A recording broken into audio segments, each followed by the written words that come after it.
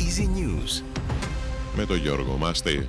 Χωρίς μετρό, ηλεκτρικό, προαστιακό και τραμ θα μείνει αύριο η Αθήνα, καθώς 7 σωματεία συμμετέχουν στην 24ωρη απεργία της ΑΔΔ. Τα λεωφορεία και τα τρόλεϊ θα κινηθούν από τις 9 το πρωί έως τις 9 το βράδυ, ενώ καμία πτήση δεν θα εκτελείται, καθώς θα απεργήσουν οι ελεγκτές εναέριας κυκλοφορίας. Δεμένα θα παραμείνουν τα πλοία στα λιμάνια, χωρίς ταξί η Αττική σήμερα και αύριο.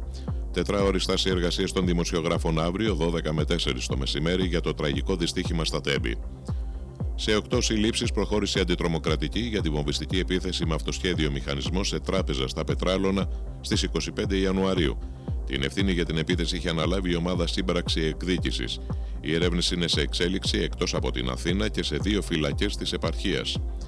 Στη Δράμα συνελήφθη 40χρονος, καθώς είχε σε κινητό τηλέφωνο και ηλεκτρονικό υπολογιστή 8 αρχεία με υλικό παιδικής πορνογραφίας.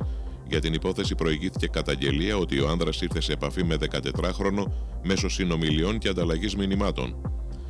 Το ΝΑΤΟ δεν έχει κανένα σχέδιο να στείλει στρατεύματα μάχης στην Ουκρανία, δήλωσε ένας αξιωματούχος της συμμαχίας στο γαλλικό πρακτορείο ειδήσεων. Ο Γάλλος πρόεδρος είχε δηλώσει νωρίτερα πως στο μέλλον αυτό δεν μπορεί να αποκλειστεί.